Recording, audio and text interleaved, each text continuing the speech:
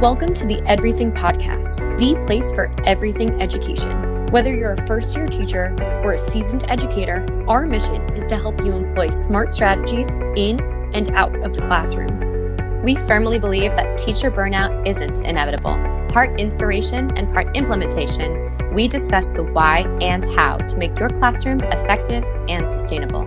We're your hosts, Danielle and Nicole. Podcast episode 49. Hey Danielle, how's the new school year going?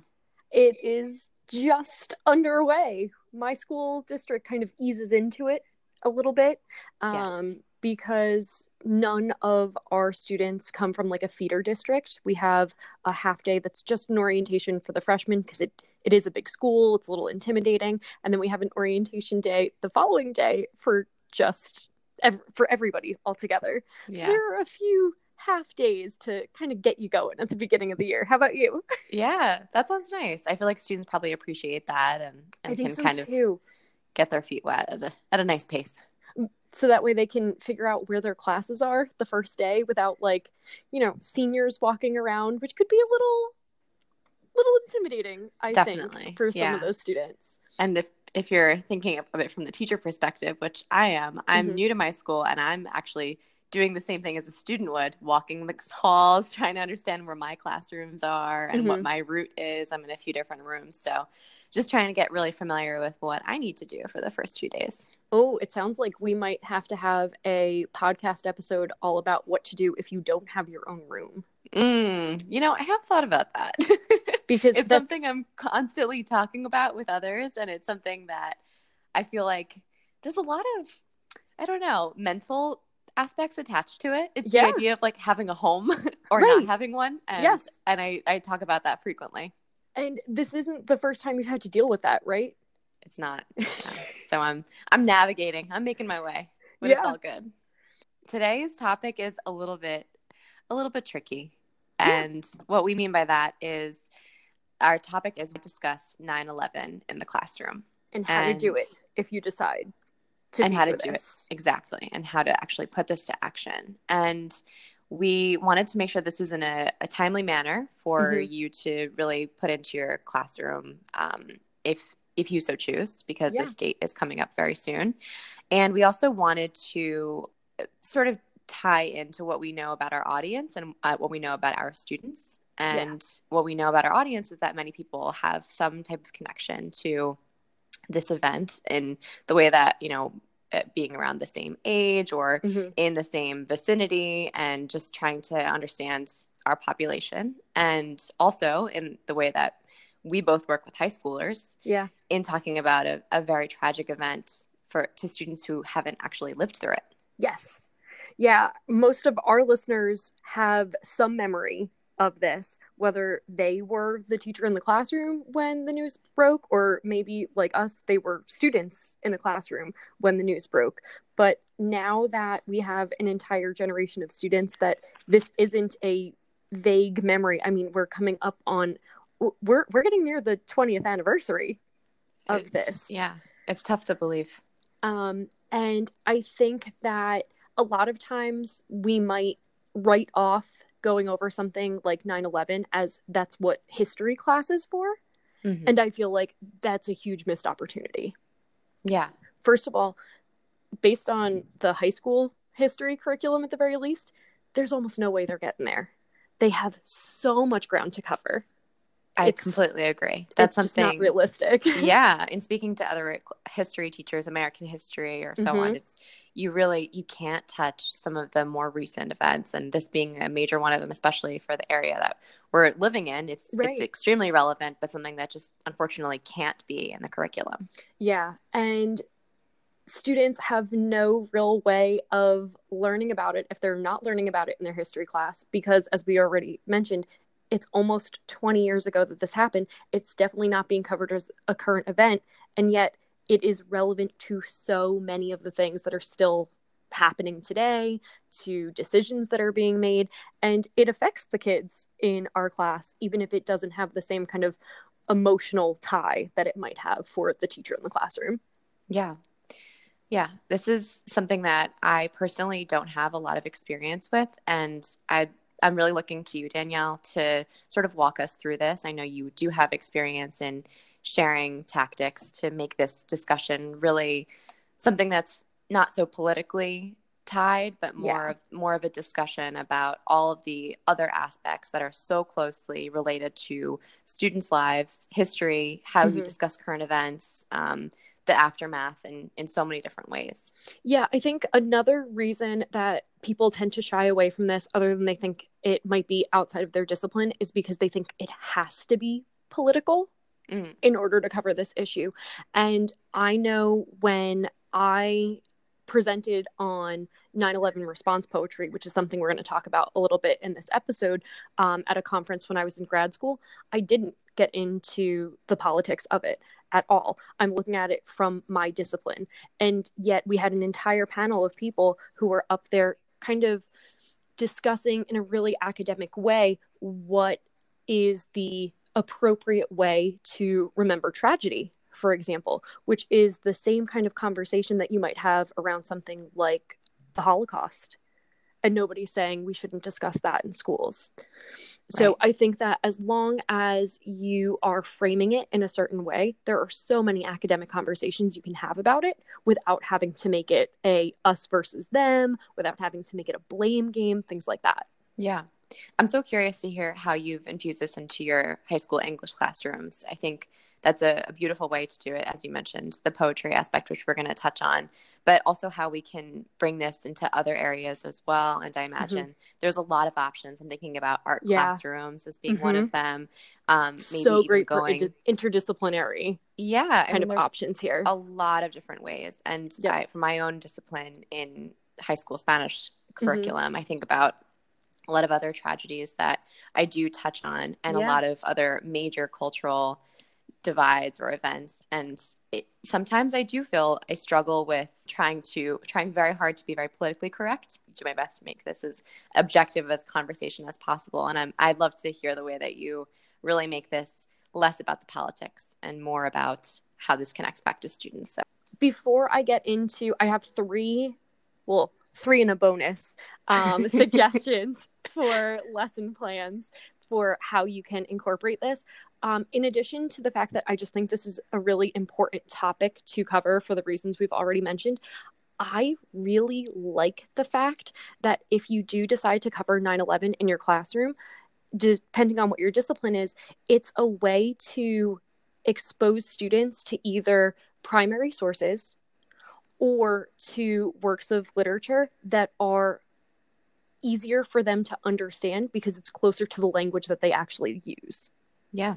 I think way too often we just do things chronologically because either that's the way the textbook presents it or it just makes the most sense to do it. I know, especially in like the elementary grades, people frequently will take time out for a particular holiday. For example, they're going to do a scary story for Halloween, or even high school teachers might do that with something like Edgar Allan Poe. And it's not just if it's something fun to utilize the date, if it makes sense for you. And if you are the kind of teacher who's covering a topic that or is in a subject that the primary sources, if you're going chronologically, they don't even look like they're written in English. My native speakers in my class are going to look at that text and go, I have no idea what he's talking about. If you're looking at like early American colonists, their journals or things of that nature, it's not the kind of thing that students will identify with. But if you're looking at primary sources or you're looking at literature that's only written 20 years ago, they're going to recognize all the vocabulary there. So I like to use that as a way to make sure that my students know some concepts in my discipline. So that way, when we are dealing with something that's a little bit older and a little bit harder, they've already got those kind of background skills down. Yeah. Should we get into it? Should we get into 3 different lesson ideas? I think we should. Yes.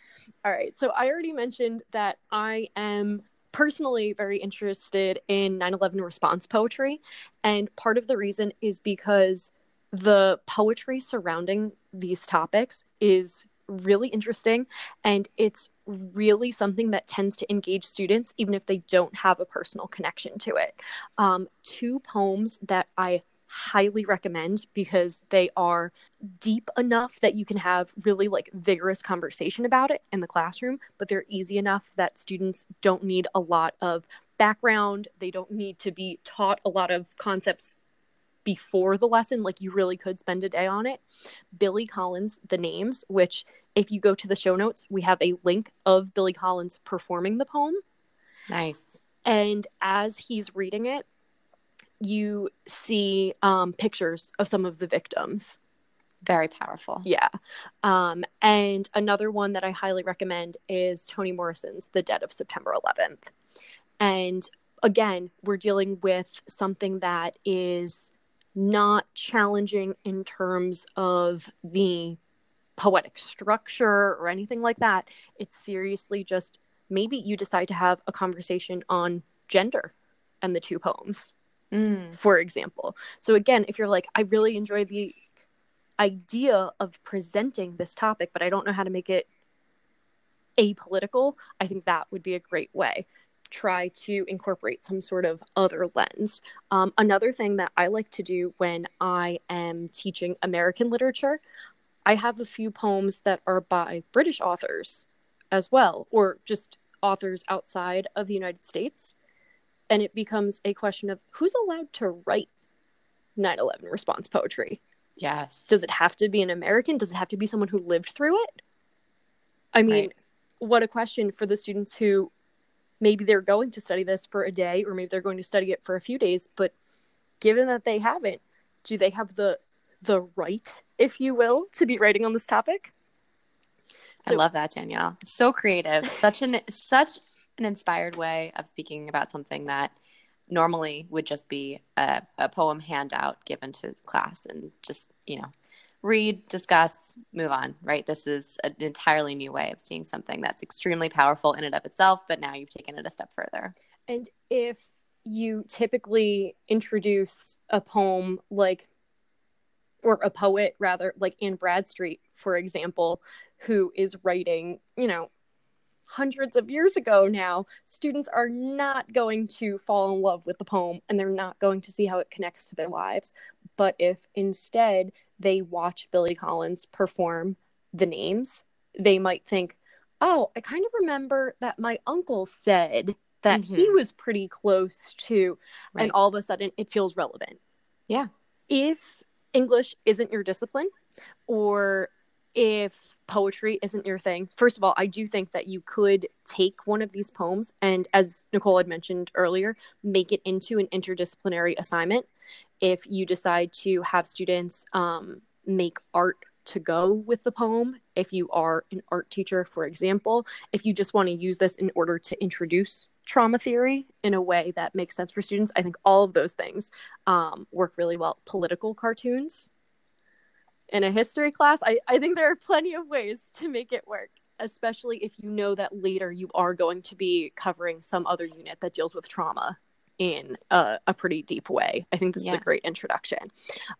But if poetry isn't your thing, English isn't your discipline, I think my second lesson idea, which I got from Scholastic, and I think it's just so worth featuring, could be used for a variety of disciplines, and that's an oral history project.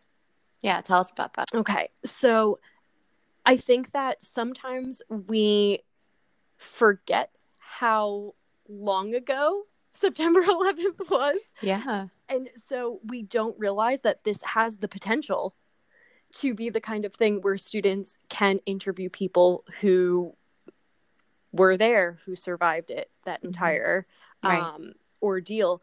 I think that sometimes we identify oral history projects with something, older. Yeah. Someone who, for me, I know when I was in high school, I had to do one. My great uncle was in the Vietnam War. And that's the kind of thing I think of when I think of oral history project, a person who fought in a war. Right, exactly. And I think this really opens it up in a much broader way, and it lets students understand what their obligation is to kind of get in touch with people who have lived through these types of experiences and what it's like to understand a first person account. How maybe you can contrast that with what a newspaper records and how that is different. If this is the kind of thing that's interesting to you, we have the link to the original Scholastic article, and they actually adapt it for younger grades too, if high school isn't your subject area, which I think is great. In speaking to some of my students around 9/11 and around the time of year, I find that so often students will say, yeah, I do have a connection to this event, or I know someone, or I knew someone. And when you try and speak about it, even just a little bit further than that, it's tough to do. I feel that some of my high schoolers, at least, they recognize the maybe memorial in the town square, or that we take moments of silence, right? But it's the true discussion around something that they were likely not born yet, or it's something that's recent enough that it's not spoken about in the same way that another historical event would have been. So it's just an interesting sort of, it's just right on the cusp. Yes, I think so too. Yeah, and I think this is something we want to bring honor and attention to and respect. And I think a lot of schools would do their best to bring about a nice remembrance or a nice way to commemorate this day through whatever actions they choose. But as a classroom topic, I don't think I've ever really spoken to anyone aside from you, Danielle, because you're just awesome, but anyone else who's really taken this upon themselves to infuse this into what they teach. I really just think it's one of those unfortunate and just real tragic events that people are just a little bit afraid to talk about. And I think the timing of it too, it kind of creeps up on people, because depending on what part of the country you're in, you may have started school very, very recently. And it might be the kind of thing that you're like, I don't know if I should be talking about this with my class a week into the school year. Right. And that's one of the reasons I like to do these things as kind of a standalone lesson, because it allows me to maybe evaluate where their writing is at the very beginning. So if before we even look at the poems, if I have a question on the board, like who is given the power to write with authority on a particular event, what gives you the right to or even is there a right way to commemorate an event, which is actually going to be the next one that's coming up. I can just kind of check in with where they already stand, so we can look at if reading through these poems has kind of changed their minds. But it also lets me take a writing sample, stick it in the folder early on in the school year, things like that. And an authentic writing sample too. Not just what did you read this summer? Of course. And which I think is what a lot of people kind of default to. I mean, it's what is comfortable, and it's the kind of the path of least resistance, especially early on in the year. But I know based on your own curriculum, Danielle, is that you don't move into poetry quite so soon. So having this as the introduction is a really great way to get students. I mean, even just hearing you speak on these, like you said, 3 plus the bonus, I'm compelled. I want to learn more. I want to discuss. I want to read what these students have to say. And if that was as a high schooler, if that was my first introduction to poetry ever, I'm in. And if you are in a subject like Spanish, I think it would be so interesting to compare a American newspaper from the day after and maybe a headline from a Spanish speaking country and see, and maybe even if the students aren't like proficient in the language yet, maybe you're helping them with the actual like verbiage there, but you can still have a really like robust discussion on, maybe throughout the school year, we should compare how the American press versus a Hispanic newspaper covers the same event. I have done that with a few other topics, and it is really powerful stuff. I totally believe that. And speaking of really powerful stuff, the panel that I was on when I presented at a conference in grad school that I mentioned earlier, the entire panel was discussing just kind of generally the idea of commemoration. It was an interdisciplinary conference at Northeastern. It's called Memory Remains. So everybody who presented was talking about some form of commemoration. We happen to be on a 9/11 specific panel, but I think this idea of how do we remember and what is worth remembering, these are themes that I know I cover extensively in my classes, but I know that a lot of young adult literature covers this as well. If you're a teacher who teaches The Giver, for example, whether it's in middle school or high school, this is certainly something that I think maybe talking about it at the very beginning of the year is really worthwhile.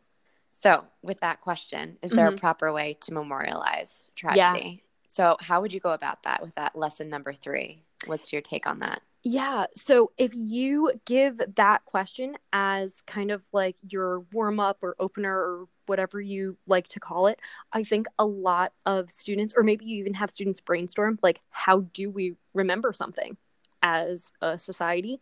I think there are kind of like standard practices that we have, and then maybe you can have students work in small groups to either evaluate some type of commemoration that we already have. So maybe the tribute and lights, for example, was that an appropriate way to commemorate the event? Or do they have a better idea? I mean, if you want to go ahead and share the story about how the person who actually was selected to commemorate the Vietnam War in the memorial down in DC was a student and not the professor who submitted his design as well, I think it's a great way to also kind of empower students and say, like, well, if you were in charge of curating a museum, this is what's in the actual museum, evaluate it. Or if you were to curate a museum, what would you put in there? Or what would you leave out? Are there some things that shouldn't be in there? Are there some things that aren't appropriate? I know I mentioned trauma theory earlier, and for high school students, it might be appropriate. For lower grades, it might not. One of the texts that I know I don't cover extensively, but it's in our textbook, is Maus, which, if you do cover the Holocaust in your English classroom, it's a graphic novel. Is it okay to make a graphic novel out of tragedy? Things like that.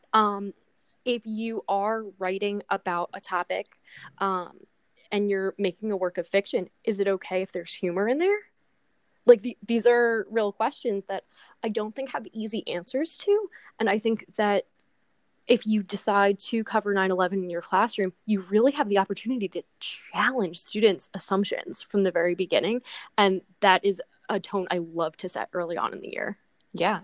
Yeah. Beautifully said. And I know we really can implement technology in this as well.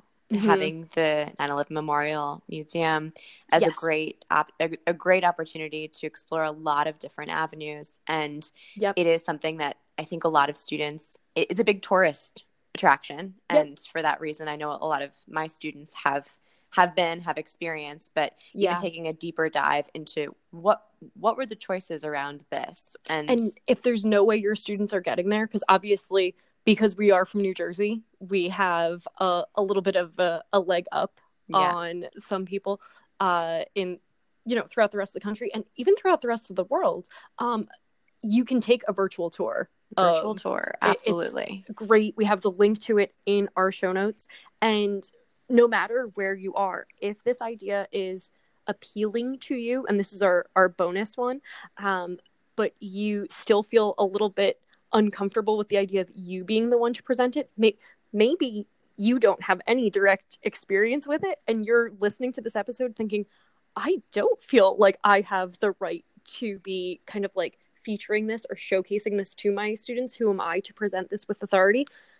Leave it to the pros. Literally, the 9/11 Memorial and museum staff actually have a kind of webinar that they run every year, and you can sign up for it and have them take your students through everything, which, again, we have the link to it in the show notes. So if you feel like this is a topic that, because it is so important and still so relevant, you want to cover it, but you're not sure how, go ahead and have somebody else explain it and then go through and maybe utilize one of these other ideas.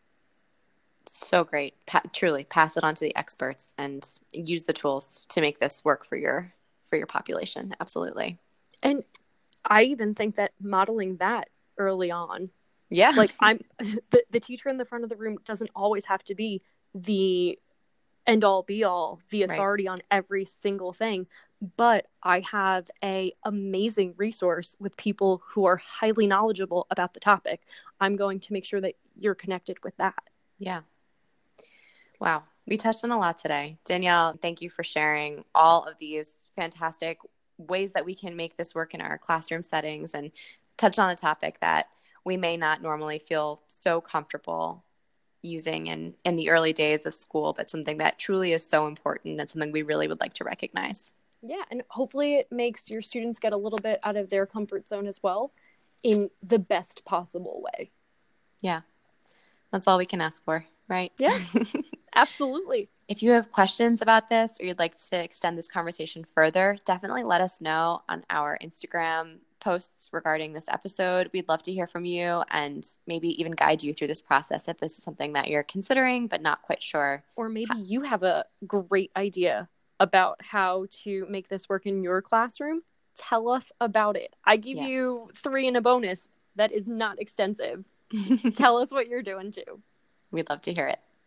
Thanks, All Danielle. Right. I'll see you next week. If you'd like to learn more about us and the services that we offer, head to edrything.com.